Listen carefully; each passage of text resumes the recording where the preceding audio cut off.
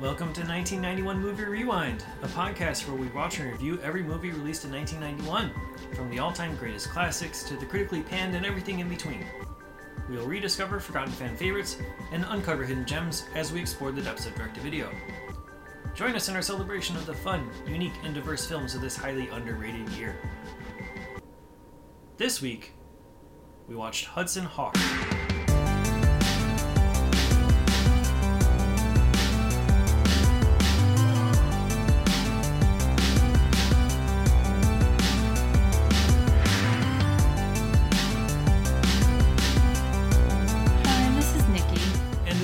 Thank you for joining us on 1991 Movie Rewind.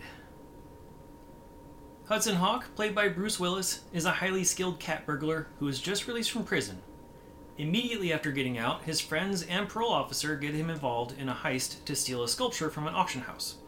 Along the way, he discovers he's caught in the middle of two warring sides that are part of a convoluted scheme for world domination, and many different people want him dead. Screenplay by Stephen E. D'Souza and Daniel Waters. Directed by Michael Lehman, and released on May 24th, 1991. Have you seen Hudson Hawk before? No. I don't know if I have. I remember the singing, and I remember the parts with the dog. I think that's just because I've just seen clips of it. Yeah. Online, I guess. I always get this movie confused with Darkman. Okay. For some reason. I guess it's because, like, the cover art or the posters both have someone in a trench coat, like, swinging or jumping. Mm-hmm. And that's really probably the only connection. I know I've seen one or the other, or maybe even both, in, like, a drive-in setting when it first came out. You know, like, as, like, the second movie of the double feature. Okay. If I have seen this, I don't remember a jack about it. And it's not worth remembering. It's not a good movie.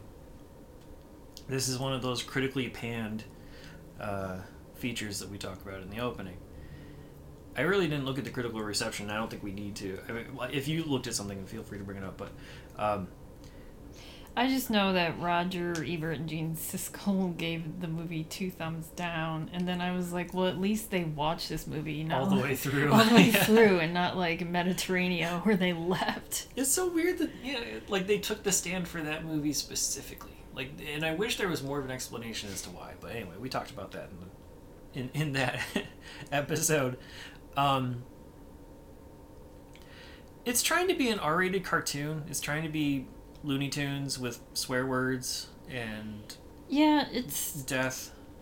I don't want to say it's like Cool World, or like Cool World is trying to be like this, but Cool World is like... Cool World came a year after. Yeah.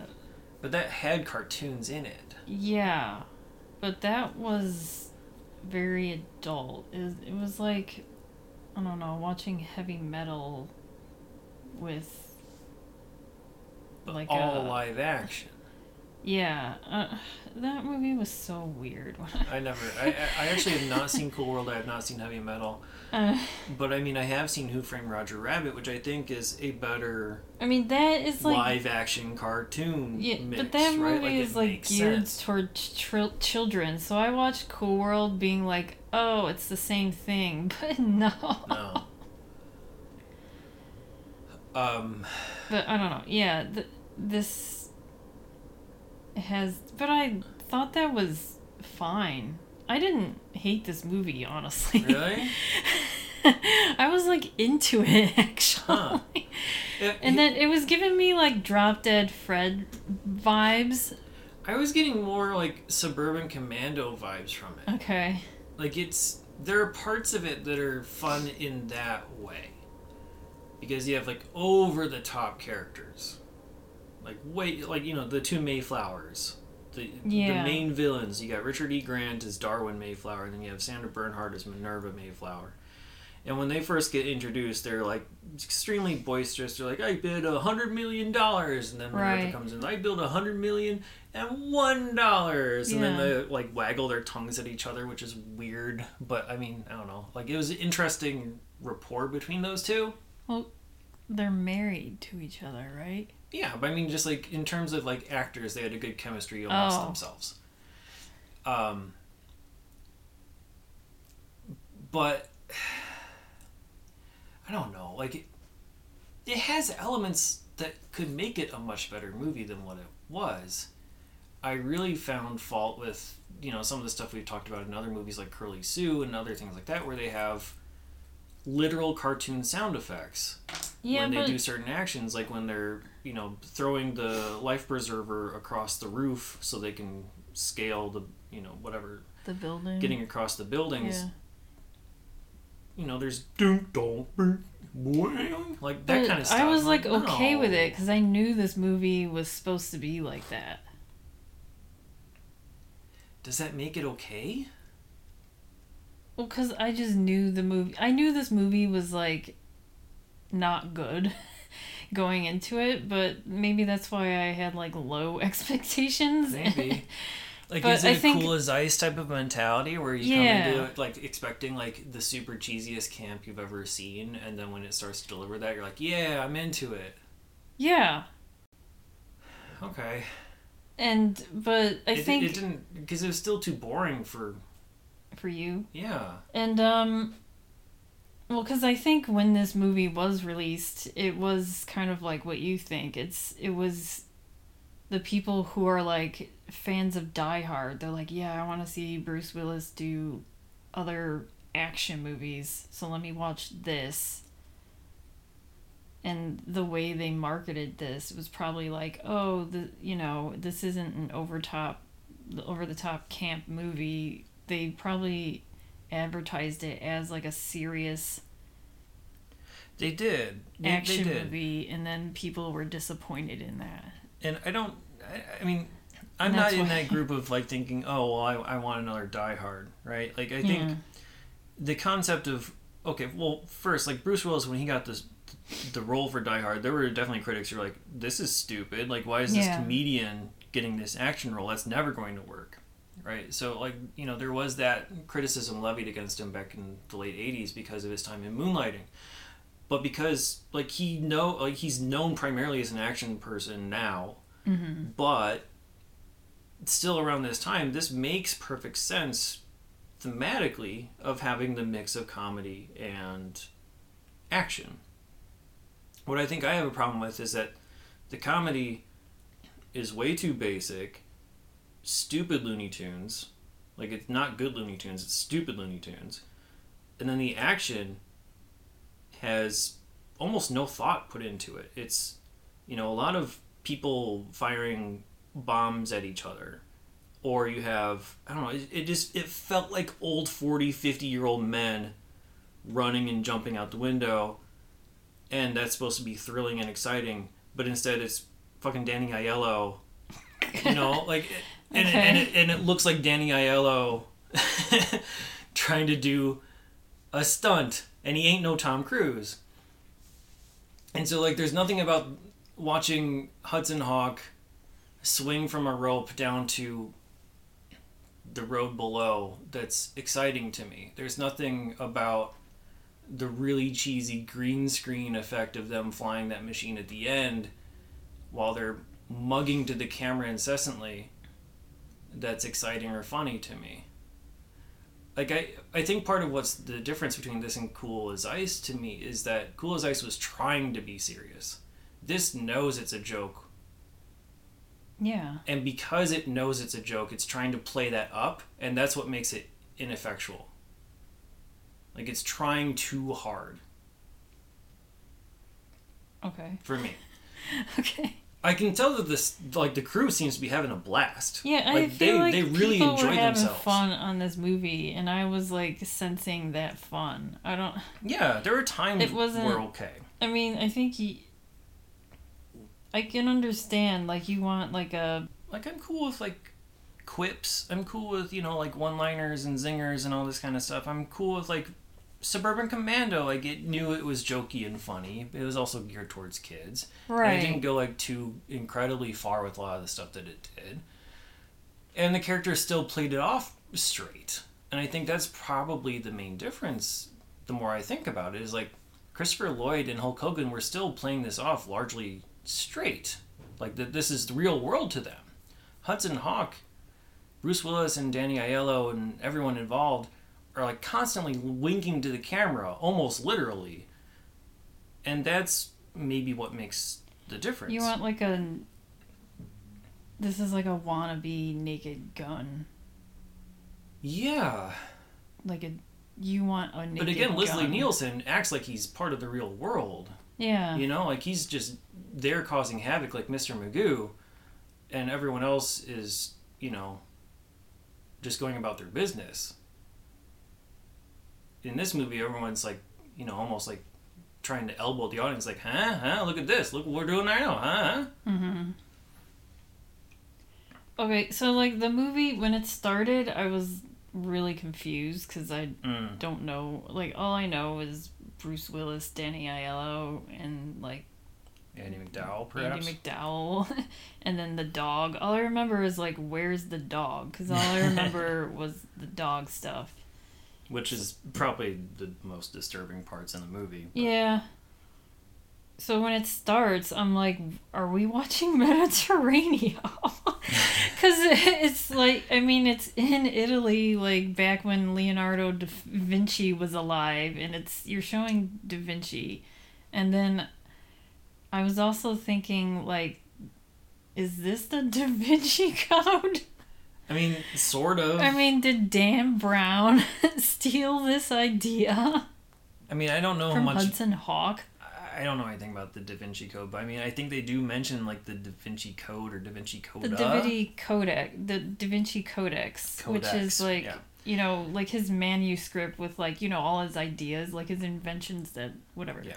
So, like, the general idea is, okay, first off, you have this Princess Bride-like thing, right? So they're ripping off Princess Bride by having, like, this, you know, the narration and joke, you know, not joke book, but, you know, like, jokey narrator as you open up a storybook and talk about Leonardo da Vinci. You got William Conrad narrating this, which is, like, one of his, it's actually his last movie. He's done a lot of stuff like the TV show Cannon. He was the narrator in Rocky and Bullwinkle, The Fugitive, Buck Rogers, Lone Ranger, Jake and the Fat Man TV series, and this was his last one before he died a couple years later. So you have like this well-known narrator doing this Princess Bride-like thing, and then you have Da Vinci, and it's like they set the tone for the comedy very early on, where you see like him painting the Mona Lisa, and the Mona Lisa, like the painting is only missing the smile part. Yeah. And he says, okay, now Mona Lisa, go ahead and smile. And like the model is there and she opens her mouth and has like these really fake, like busted ass teeth in her mouth. Like, all right. I don't know. Like, you get the sense of like, again, like it's trying to be like Naked Gun-ish, I guess. Yeah. In a way. But yeah, they're showing the history of Da Vinci because the whole concept of the movie is that Da Vinci has this contraption that basically uses alchemy and solar power to turn lead into gold. And so, you know, that gets broken up, and now they're trying, like, basically Hudson is being asked to steal all these different artifacts that have the pieces of the prism thingy that allows this to work. Yeah. So that, whatever. Capitalism can collapse, and then the billionaires can... But yeah, I mean, I understand where you're going. And it's a long sequence. It's kind of a... Yeah, because I was really confused. I'm like, is this the movie? What are we watching? Because I didn't know the setup for this movie. Yeah. And then it just, you know, fast forwards to, I guess, and plus no previews on the VHS. Yeah, we're like, so every like, is this supposed to be a preview? And it's not. Yeah. Every time we watch a VHS, we're hoping for some previews, and none of them have them. It's disappointing. Or even bloopers. No, this is like the perfect movie for bloopers. I would have, I want to see some bloops from this movie. I really would have wanted to. Like, legitimately. Not just because I enjoy bloopers in any scenario. Because they look like they were having Yeah. fun, so I want to see them like behind the scenes having fun. Yeah. Unless this entire movie is the bloopers. Right. And there are parts that seem like they would be outtakes that they just kept in, but I don't know. Like when they're paralyzed and they can only move their necks. Yeah. And so they're just like acting like bobbleheads wobbling around like, look, it's proof I can only move my head. Uh-huh. I don't know. That that seemed like an outtake. I don't know. Anyway, like I don't know who it's trying to appeal to. Like this movie is like very much stuck in the past where it's like this 40s PI type of jazz in the background. You have these, classic Dick cartoon Tracy-ish. jokes. All the music in here is like old standards from like the 40s and 50s, like the Bing Crosby, Frank Sinatra and earlier era, like old standards that are probably copyright free to some degree. Like, I don't know, it makes no goddamn sense. When they're doing their first heist, right, there's this recurring, what's supposed to be a joke, I guess, where Hudson Hawk can tell you the running time of any song that you name. Because I think, the singing of the songs is how long it's going to take them to steal whatever they're going to steal. So they're like, this is going to take 3 minutes, whatever seconds long. Think of a song that's like the same amount of time and we'll sing it together. Out loud while they're trying to steal something. Well, yeah. With security guards in the building. Well, they can hum out it. Loud. You think they can hum it to themselves or something? Yes! Yeah, have it play in the background. I get it, I guess, but I don't know. But instead, like, you see them jaunting around, like, lollygagging. Because they're having fun. I don't know. I'm not having fun. Like, I get it. I was into it. I don't know. You're the one who's really into, what the hell was that called? Like, I'd rather be a fish or whatever the hell that song was. Oh, Swinging on a Star? I don't know.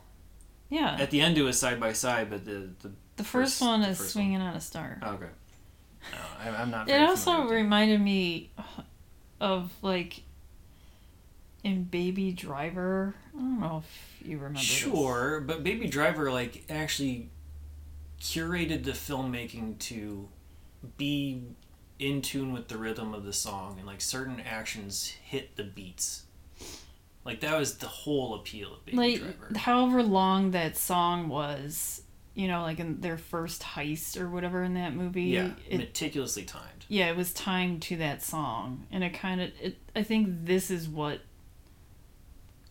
Hudson Hawk is trying to do, but like Baby Driver did it better. Of course. Yes. But it's like if they like, I don't know, I'm thinking like if it like someone cared a little bit more, this movie would have been like really good.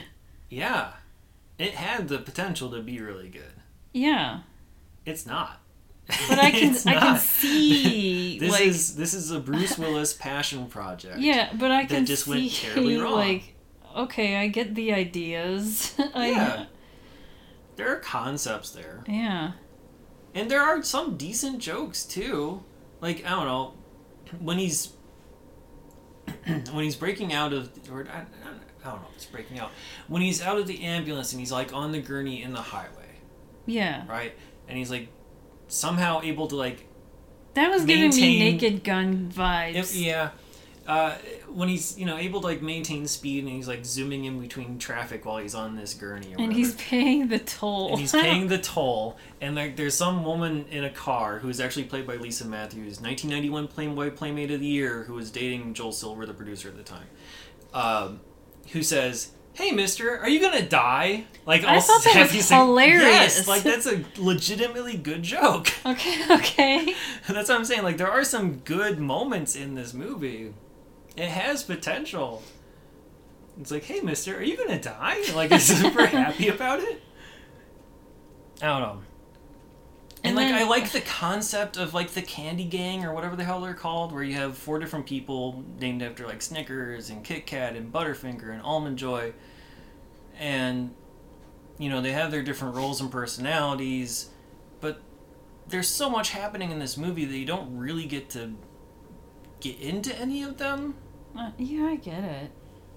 I also like, all he wants is like a perfect cup of coffee. He wants his cappuccino and he just can't have it. Which Yeah, is there's like, always something that goes wrong with it, like it gets spilled in the car, or like the machine is whatever, or some other weird ass thing that kind of like throws me off is when he's in the bar, he's about to have his cappuccino, and then it gets shot. Yeah. The cup is destroyed by a gunshot, and no one in the bar cares that a gun was just fired. They all just go about their business. They're probably used to that. I don't know. But anyway, there's a couple things that bother me about that. One was the fact that like nobody reacted and it's supposed to be like this, good bar. And two, Danny Aiello's character, Tommy, Five Tone. This is the Five Tone bar that he apparently co-owns with Bruce Willis, because at some point he's like, half of this club is yours. And it's obviously super successful. So like, why the fuck do they need to do these jobs? I have no Other idea. than just like greed. Is this like... But like Hudson wants to get out of the business. So, I don't know, whatever. The coffee is shot by the Mario brothers. Which isn't exactly like spelled out. It's like Caesar Mario and Anthony Mario. They're always, they never call them the Mario brothers. But Which I feel like if they did, would Nintendo sue them or something? I don't know, because at one point Hudson also says, well, what's a Nintendo? But that's right? what I was like... So like I think he's like, it's all meant to be like, haha, look at this little in-joke that we're doing. The Mario Brothers and Nintendo. Yeah. Yeah, I don't think Nintendo would have been able to sue. Well, but if they say we are the Mario Brothers, is that like a copyright thing? No, just saying it out loud, I don't think so. Okay, I don't know anything. I mean, I'm sure. You could easily call it parody, because they're not like dressed up in different colors or anything. Neither of them have mustaches. It's Frank Stallone is one of them. Caesar Mario is Frank Stallone, and I actually didn't write down the person who played the other one because he didn't have a lot of acting credits. Frank Stallone, by the way, Golden Globe and Grammy nominated for his song "Far From Over," and also for the score for "Staying Alive." I didn't know he had that. Like, he has a prolific music career. Yeah, I know that. But I didn't know he was ever Golden Globe or Grammy nominated for any of it. He's also wait, okay, Staying Alive. Okay, Staying Alive, the sequel to Saturday Night Fever. No, I know that movie really well. He did the score for it. I know because I know that movie really well. Okay. I just didn't know that it was like, because I used to make fun of the music in that movie. Well, I got a Grammy nomination. That it was like it got recognized for a Golden Globe. Yeah. He also has a Razzie win for Worst Song for Rambo Part 2, Peace in Our Life. And he is also an actor in two other 1991 movies, The Rollerblade 7 and Lethal Games, which I own on VHS. I own Lethal Games. They're not in it all that long.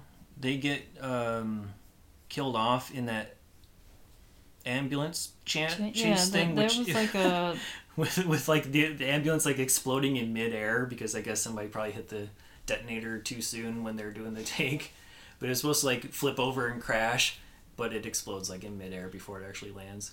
Mm. But I mean, that was a good sequence. I enjoyed that sequence a lot. That was about the only one that I enjoyed. I mean, that's not true. I also enjoyed the bratty kid in the Vatican or wherever it was that they're... Yeah, but, I mean, that was like a 14-year-old girl. It was, like, I know the way... When they're in the Vatican and when they get to Italy, the way that they're, like, making fun of American culture, that made me laugh. Because, like, that little girl was being a fucking obnoxious little asshole. Yeah. And then someone's like, you're embarrassing our culture or something like that. Yeah. I forgot what... And I was like, that's funny. And then the whole thing with her stuffed animal. Yeah. But I was just like, it's like a 14-year-old girl. Things are protected is the ultimate goal of that scene. Yeah. But, I mean, it's not unreasonable to think that that's true. regardless of her age, if she is like early teens.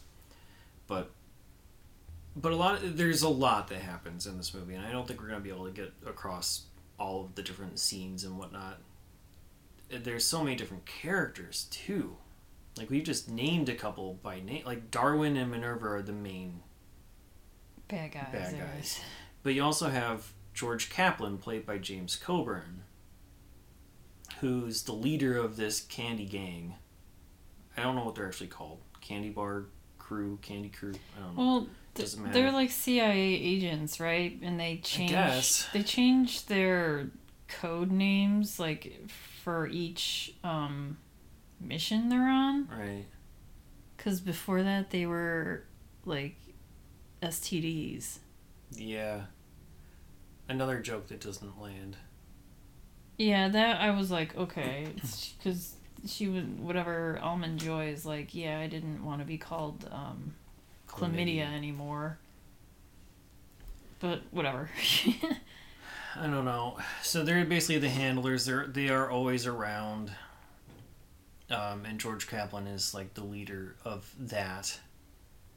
I think the name George Kaplan is also a reference to something else, but I forget what it was and I didn't write it down, so I apologize. It's another older media reference, but I don't fully remember. And then you also have Anna, who's played by Andie MacDowell, who we first see in the auction house after the horse sculpture is successfully stolen. When they're singing out loud, whatever, they successfully steal it. There's a replica that's put into its place, and she is there to verify that this piece is legitimate before the auction actually starts. And that's sort of our first cue to understand that, yes, that she's in on this whole thing too, because she should know it's fake. It looks like she knows it's fake.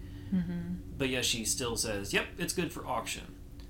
And then when things start to go downhill and Hudson Hawk gets identified by the guard, she trips the guard and is able to escape before the auctioneer, who has evidently a hidden explosive in his gavel, goes off. And he explodes. Which is also one of the better parts of the movie, like seeing like some of the special effects. Right. And and he's like whisked away to Italy. Hudson is. is. Not the auctioneer. Yeah, he's the dead. auctioneer's He's gone. But he's basically tranquilized, put into a box, and shipped to Italy. Yeah. Without his knowledge. So, like, there's a lot of exposition here and there. A lot of, jumping on tables and a lot of, explaining blah, blah, blah. There's also a really good scene with the Mayflowers' butler, Alfred, played by Donald Burton there, who's talking to the parole officer, who's also a secret criminal, right? The parole officer of Hudson Hawk. And he's like, well, where's my cut? We sold this thing.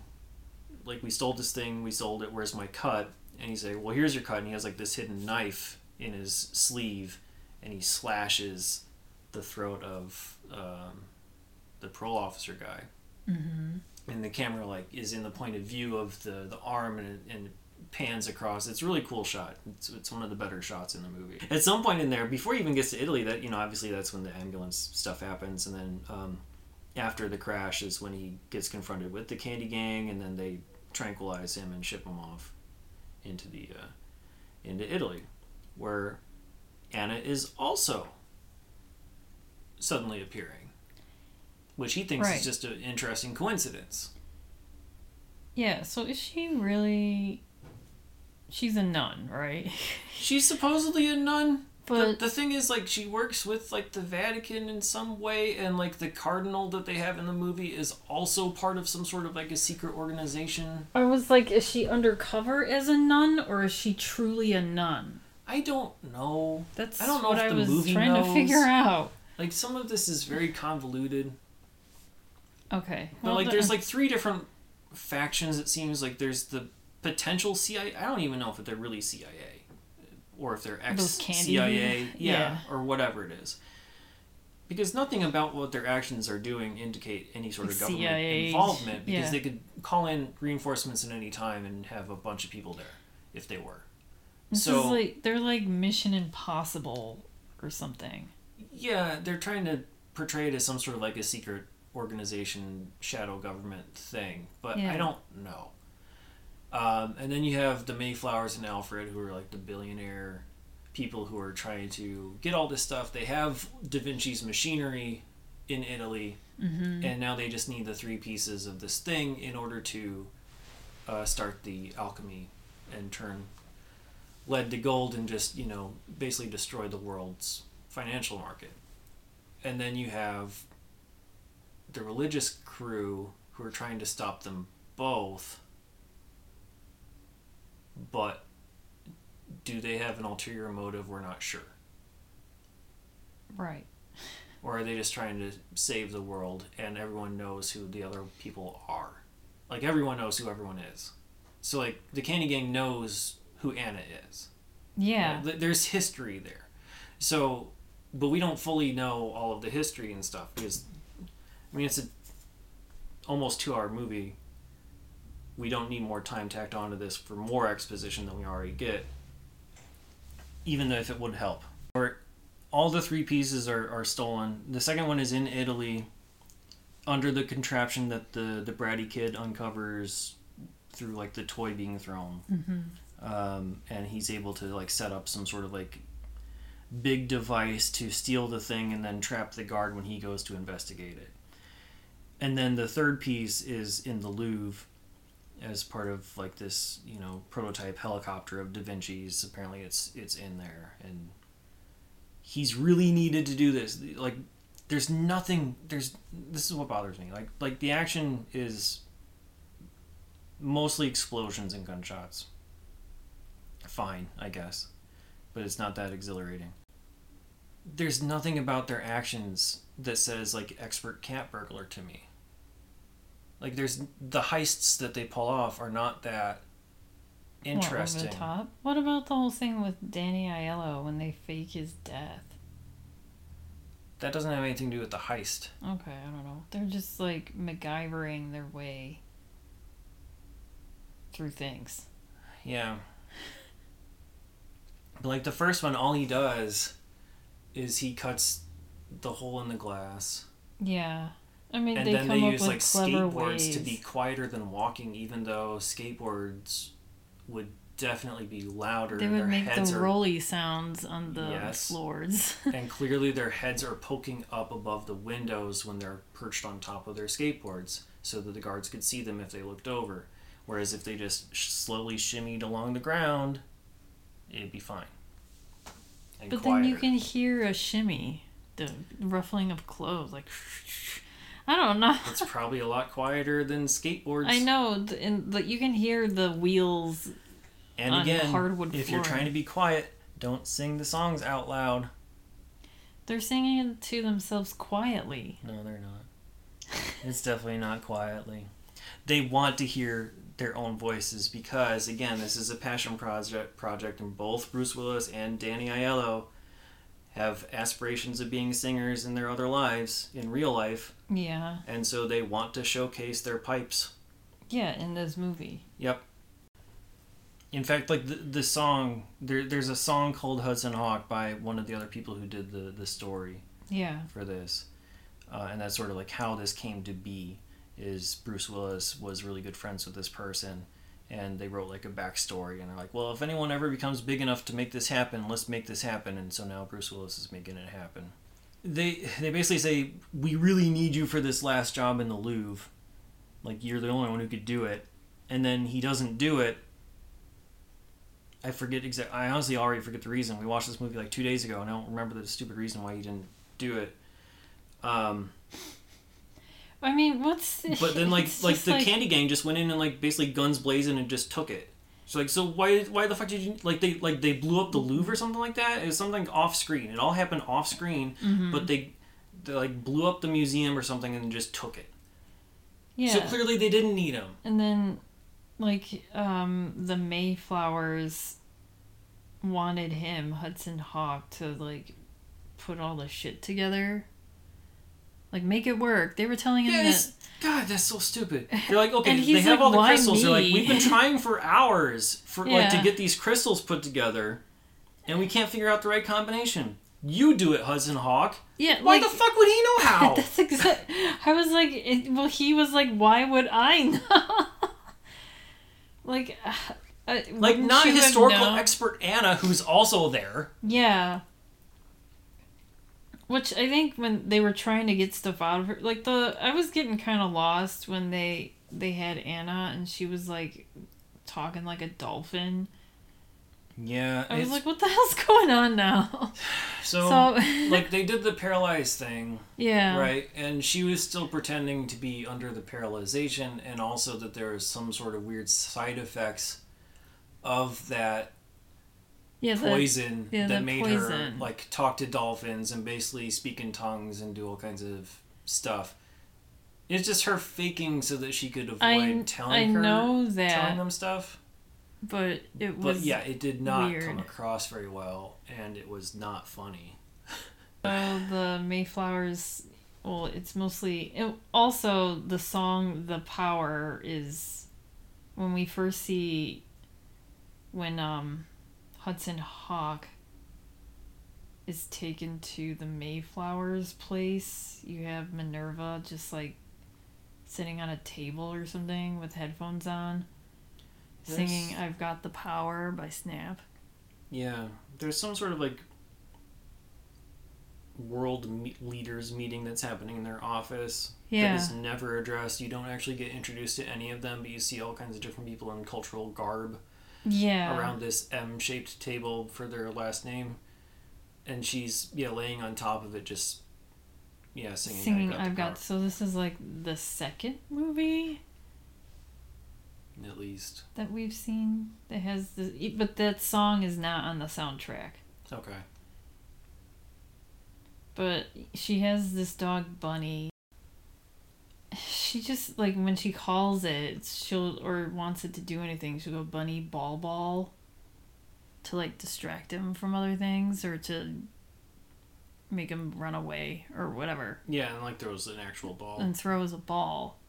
But there, like, a couple of scenes with that when they tie Hudson Hawk up to a chair and the dog is, like, chewing on his groin. Yeah, like and then that's one of the he's jokes. saying, He's like, oh, he found the ball. Yeah, that scene was, like, disturbing to me. Yeah, because he's making it all sexual. Yeah, because he was like, oh, if he continued another 2 minutes, I would have been there. And I was like, ew, yeah. I don't want to know that. It's really, it's dumb. Like, that's not funny to me. But even when, I mean, I know, when they, like, near the end, when, they kill, like, the Mayflowers are, like, killed. Don't they kill off their guard, too? Everyone. Because they're going, saying... It's him saving Anna, and she's like, "Oh, you can take this." Like at the end of when they're all trying to escape and get out, and it gets to Alfred. She's like, "Oh, you can take this," because he starts with his whole knife thing. Yeah. They were doing like, "Oh, I can take it," and she's like, "Oh, okay." And then the next one, when you're saying Anna was talking to Hudson, be like, it's your turn. Oh, it's your turn. And Hudson's like, it's been my turn the whole time. Yeah. But he was like, oh, it's your turn now. But I forgot whose turn. I think it was when they got to Alfred, and she was like, oh, it's my turn now. But then when she saw the knives come out, she's like, oh, no, it's your turn now. I don't know. But then it gets to, like, the dog. Yeah. And that's when he puts, like, the ball in, like, one of the contraptions that the Mayflowers have. Is that, like, a Da Vinci... Yeah, it's some sort of cannon-like thing. Cannon thing. And he goes, oh, Bunny, ball, and the ball goes out the window, and the dog jumps after it. I mean, I know that's, like, funny, but also, like, not funny at the same time. It's really hard to get, like, a pet... death, whatever, right. I think, Right. honestly, like, one of the only movies that does it is, like, A Fish Called Wanda. Like, that's the only one. That makes me sad. It's though. still sad, but it's, like, it's still probably, like, one of the most effective.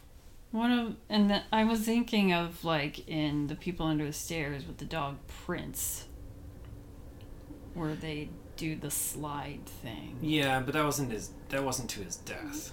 Yeah, Right, I mean, it wasn't his until Prince's death it was like that was unfortunately sad. like the dog was like stabbed, and then the owner hurt his Right. dog, whatever. But anyway, Anyways, any pet death, I'm already sad. There's like Yeah, no the- funny pet death. the way all the pet stuff happened in this movie was not enjoyable to me. That's all I'm saying. I mean, that was supposed to be fun. I kind of laughed because just seeing like you can tell it's like some fake ass like Yeah. for someone's stuffed animal flying out a window, and I'm laughing at that. Yeah, again, they do try to make it cartoony. Like, I think Yeah. they're okay with, like, showing us, here's this random ball of fluff that we're throwing out. And, again, they're escaping from this situation where everything is exploding, and they get into Da Vinci's flying machine, and they jump off the cliff or whatever and float down to some random town. And while they're doing it, and the explosions in the background, you can see like terrible blue screen effects, and like they're contorting their faces in all kinds of ways, just really hamming it up. Yeah, there are a couple times where, well, they think that Tommy Five Tone is dead. Well, he should be, He should have been dead like at least 2-3 times. but like in this case, he really should have been, But because he was in a limousine that blew up and Mhm. crashed down a very steep mountain. And basically, like, they make a joke out of that too when he shows up. He's like, He "Hey, just, you're like, okay." It's yeah, like, he just "Hey, can you appeared." believe it? There are automatic sprinklers in the back of the limo. I thought that was kind of funny though. I mean, it was clever, Funny, I Peter. guess. But- Because, like, then they're like, "Oh, yep, that's definitely believable as to how that happened." Like, I they're, don't know. they're That- making a comment on how, like, stupid and ridiculous that he's alive is. Yeah, And that's fine. because wherever Hudson Hawk appears, like Tommy Five is just there, and they're like, "Oh, hey, you lived," and he's like, "Yup, isn't Mhm. that crazy or whatever?" But it made me think of like that's like another Naked Gun thing Mm-hmm. with like the O.J. Simpson stuff, Yeah. like the way they just beat him up, but he's still alive. Yeah, or like a Wile E. Coyote in a sense, too. You know what I mean? Like, if he's able to fall off this cliff, get exploded, and yet he shows up with, like, soot on his face, and he's... Right. And then, Hudson gets his coffee, legitimately, Yeah. for the first time, and then credits. It's a lot. There's a lot going on. And, like, all those different bad guys, they get picked off one by one. We didn't really talk about how they all die, but, like, basically they're all killed individually. And there's a lot of them to go through over the course of... I mean, so there should be a lot of action, but it just never captured me in any way. And I think it's because maybe the first part was so slow and not very fun. The second half should have been better. But I think it's because the first half really pulled me out of it that the last act didn't work. For me. Obviously it worked a little bit better for you. I can move on to cast and crew that we haven't talked about real quickly here. Michael Eamonn is the director, Emmy nominated for The Larry Sanders Show, Sundance nominee and Spirit winner for Heathers. He's also directed Airheads and My Giant. He's done a lot of TV shows such as Dexter, American Horror Story, Nurse Jackie, and the new Veronica Mars. Stephen E. D'Souza was the writer, one of the writers. He's a Razzie winner for the Flintstones movie. He also did 48 Hours, Commando, Jumping Jack Flash, Running Man, Die Hard 1 and 2, so that's where the Bruce Willis connection comes in for there.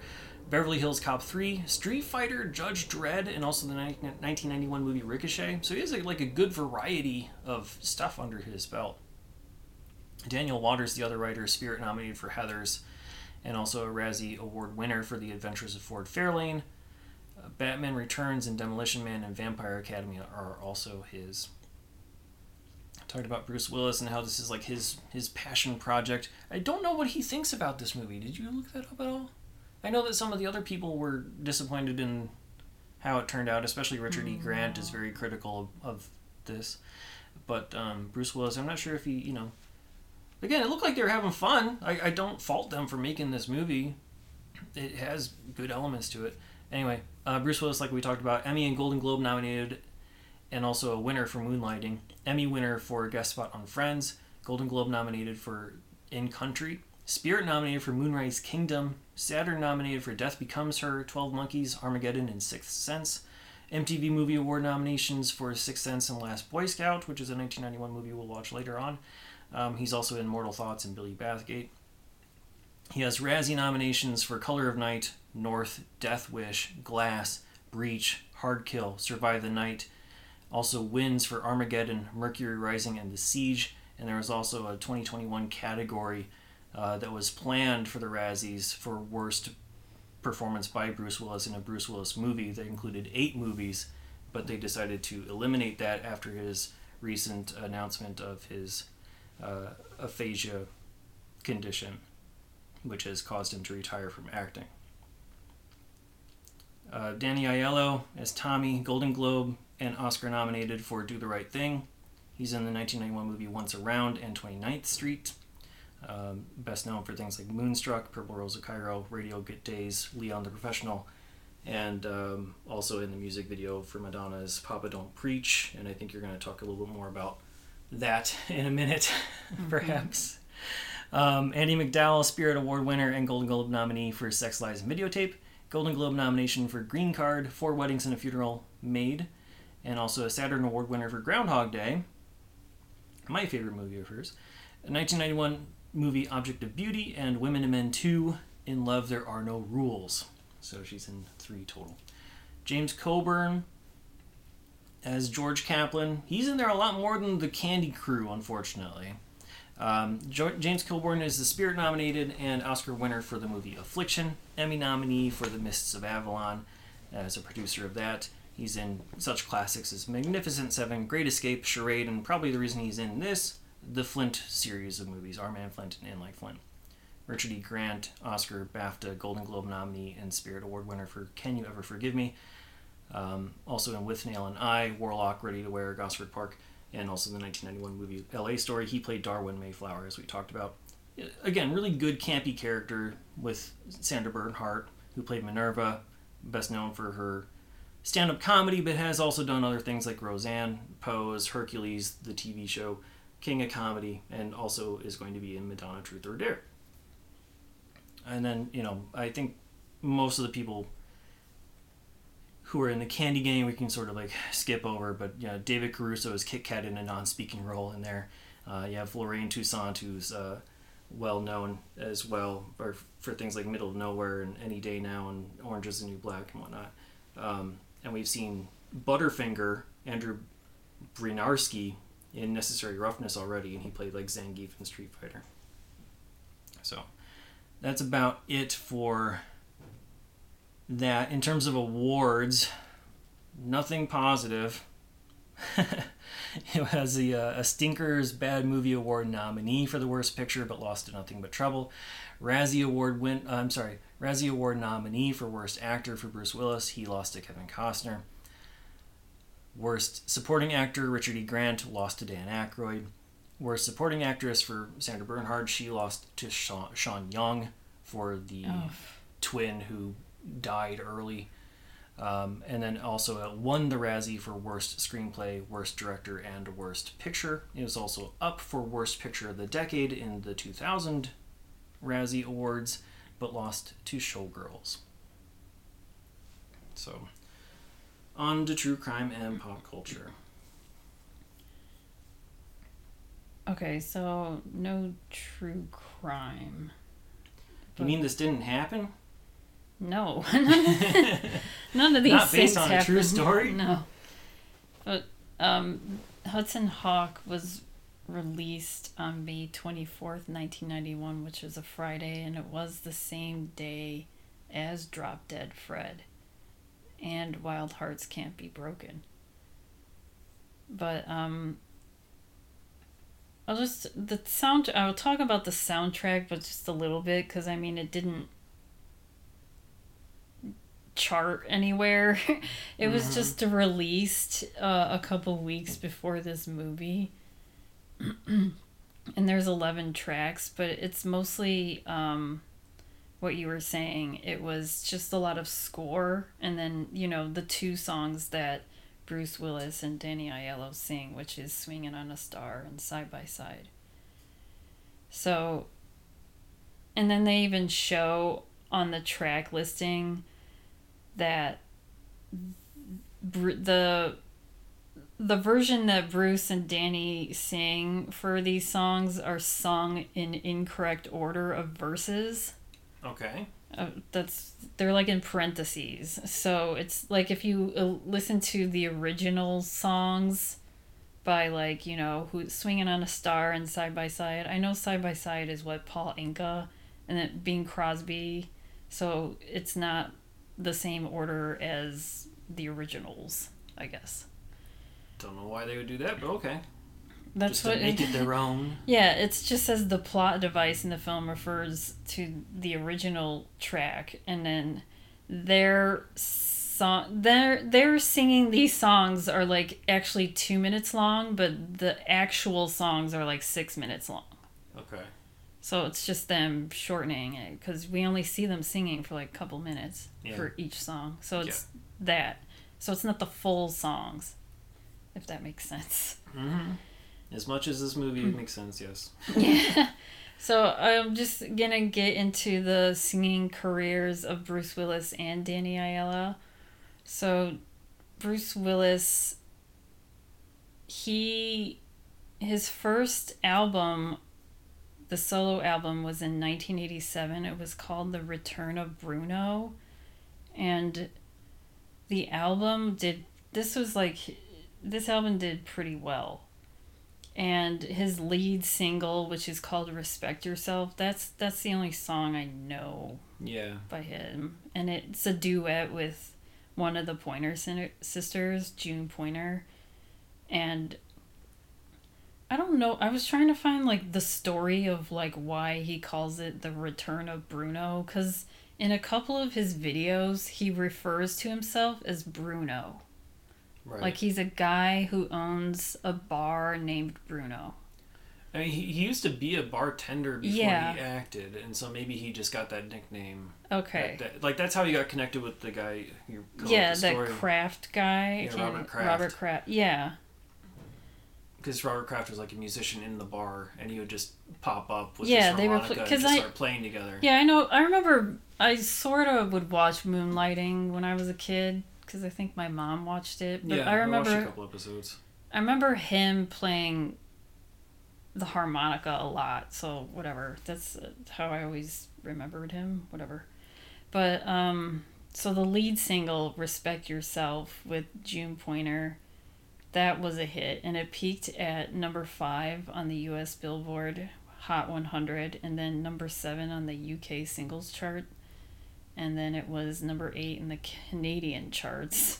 His follow-up singles did not do well in the US, but they did well in the UK. And the singles were, one of the songs was called Youngblood, which is, the video is so weird. It's him as Bruno playing as if he was someone who was on stage during Woodstock singing this song called Young Blood. Okay. It's just a lot. I was like, what the hell's going on? And a lot of his music is very blues, soul, R&B-ish type songs. And then he does a lot of covers. He did Under the Boardwalk with the Temptations, and that actually reached number 2 in the UK singles in the 80s, in 1987, which is wild to me. And then he also did Secret Agent Man, which peaked at number 43 in the UK. That was on his first album. His second album is called If It Don't Kill You, It Just Makes You Stronger, which I only listened to one track on it because the song was also in the movie The Whole Nine Yards, which he was in. Yeah. And the track is called 10th Avenue Tango, and it's just instrumental. It's just like an R&B blues instrumental song. All right. And then in 2001, he released a classic Bruce Willis, The Universal Masters Collection, which is like, Finally. I guess, his hits. He did some music for Moonlighting. There was a Moonlighting soundtrack, and he has a song on there called Good Lovin', and he was a voice in Rugrats. He was like the dog in Rugrats. So he has movie? Yeah, the Rugrats Go Wild movie in 2000 that was released in 2003. Yeah, Okay. not the TV show, I should say. Rugrats Go Wild movie.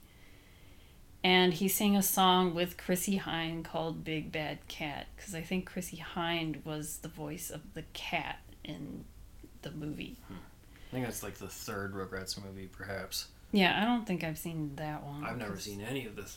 I think I saw the first one, but yeah, whatever. And then he did a track with the Blues Traveler in 2008 on a Blues Traveler, their album called North Hollywood Shout Out, and the track is called Free Willis. Okay. So then moving on to Danny Aiello's singing career, this was like his debut of singing, I guess, in Hudson Hawk, and then also in the other 1991 movie Once Around. Is that on our list? Mm-hmm. Okay, so he released a few albums, but they were like in the 2000s. But in Once Around, he did a lot of covers. They were like mostly Frank Sinatra covers, like big band, whatever songs, like Fly Me to the Moon, right, and stuff like that. And apparently he sings that in Once Around, the movie. And then he's also in the movie Remedy, which stars him and his son Ricky Aiello, and he sings in that. His first album was called I Just Wanted to Hear the Words, which was all his big band covers. And then he did a Live from Atlantic City CD or album that was released in 2008, which is basically the same songs that was on his first one, but live. So I guess he was in it like Atlantic City, at least for somewhere, a couple shows to record singing these live, and released an album in 2008. And then he did a Christmas album called My Christmas Song for You, and released in 2010. And then you mentioned before, he was the father for the video of Madonna's song Papa Don't Preach, and he recorded his own song called Papa Wants the Best for You, and the lyrics for that the whole song is like, why? Because the issue that he didn't understand what Madonna's song was about when he decided to star in it, and then once he learned what the song was about, he wrote a response. Yeah. He had help. He didn't write it himself. He had help, and it was written by Artie Schroeck. I'm probably getting that wrong. And Artie, he is known for mostly writing, like, jingles. The hook is, Papa just wants the best for you. He wants to be proud of the things you do. Papa wants the best. He only wants the best for you. Yeah, and the video is just like him, like, wondering. I don't know, it's like him working on like a car and like walking around and like wondering about his daughter or something. And it's like, it's not Madonna. Madonna's not in it. No. It's like a younger girl. Like, he's looking on to his young daughter who's like a little girl at this time. They both were in theater too. So Bruce Willis was in the Broadway play, Misery. He played, the James Caan character? He played the James Caan character, and this was in 2015 and 16, and Laurie Metcalf was the Annie Wilkes. Kathy Bates. Yeah, the Kathy Bates character. And then Danny Aiello, he was in a lot of Broadway in the 70s and 80s. Okay. Did you notice we also have a mini Whitney Houston watch? Oh, yeah, I was going to mention, because they mention, like in the movie, they mention how long certain songs were, and they say that Whitney Houston's Star Spangled Banner was 7 minutes and 17 seconds long. But is very much incorrect. I think it's only like 3 minutes. Well, because I was wondering that the Super Bowl because, had not happened yet when they shot the movie. Well, because I was like, when did they... Because, I mean... And also they got the Super Bowl number wrong. Huh? They also got the Super Bowl number wrong. Oh. They said like Super Bowl like 15 or something like that. But yeah, because I was wondering, like, when did they film this? Because it would have been after that, but... No, they filmed that line before. So she might have been announced as singing... As being the singer of the Star Spangled Banner, and they just made up a time? Tried to be timely. Okay. And made a guess. Okay. But yeah, it was several minutes off. Yeah, and I was like, what? But it was interesting to see it mentioned in a 1991 movie. And then the other thing I'll mention in terms of pop culture is that this did get a video game release. Yes. On Amiga, Commodore 64, and other PCs, as well as the NES and Game Boy systems. I've not played it. I hear it's absolutely terrible. It's supposed to be one of the worst ones. We can move on to rankings and ratings. Where on your 1 to 5 star scale are you going to put Hudson Hawk? It's controversial. Controversial. I'm gonna give it a 2. A 2? As much as you were talking it up in a well, sense? it's... Did I talk you out of a 3? No. I was like... Because I was thinking about I like Drop Dead Fred more, but I was like, I like this movie, but it's not, like, horrible, but it's also not amazing. Okay. So, yeah, I'm just a 2. See, I see where it should be going better. Like, there's the makings for a good movie. It just doesn't come across. And I don't know if it's just that it's like the company business thing where they started with the script and then they made a whole bunch of changes as they were making the movies and just like throwing out one-liners that became plot points and whatnot. Because it sounds like that's part of how this movie was constructed, is that nobody really had a full concrete plan and they just kind of did some winging it at times. Yeah, it's on my 0 to 4 star scale, it's a 1. There are moments I understand what it was trying to go for. It just never actually landed for me. Every movie is worth watching once. Would you watch this again? Sure, but not right away. I'll watch it again. I'm gonna say no. I mean, if I'm gonna watch something silly and goofy again, I'd probably watch something like Suburban Commando more than this. I'd like to see Darkman before I see this to understand, like, which one did I see in the drive-in 30 years ago. Okay. But, I mean, I don't know. It's not fun enough for me. If you out there want to watch Hudson Hawk, as of this recording in February 2023, it's available on digital rental, VHS, or DVD. VHS has no previews. As always, check your local listings. As for us, you can listen to us on all of your major podcasting platforms. Please remember to rate, review, subscribe, and tell your friends. You can email us at 1991movierewind@gmail.com. Follow us on Twitter, Instagram, Letterboxd, YouTube. Just search 1991 Movie Rewind or go to 1991movierewind.com for the full list of movies, along with show notes and more. Next week, we're continuing our Razzie extravaganza with Oscar. That's available on Hoopla, digital rental, VHS, and DVD. We will see you then.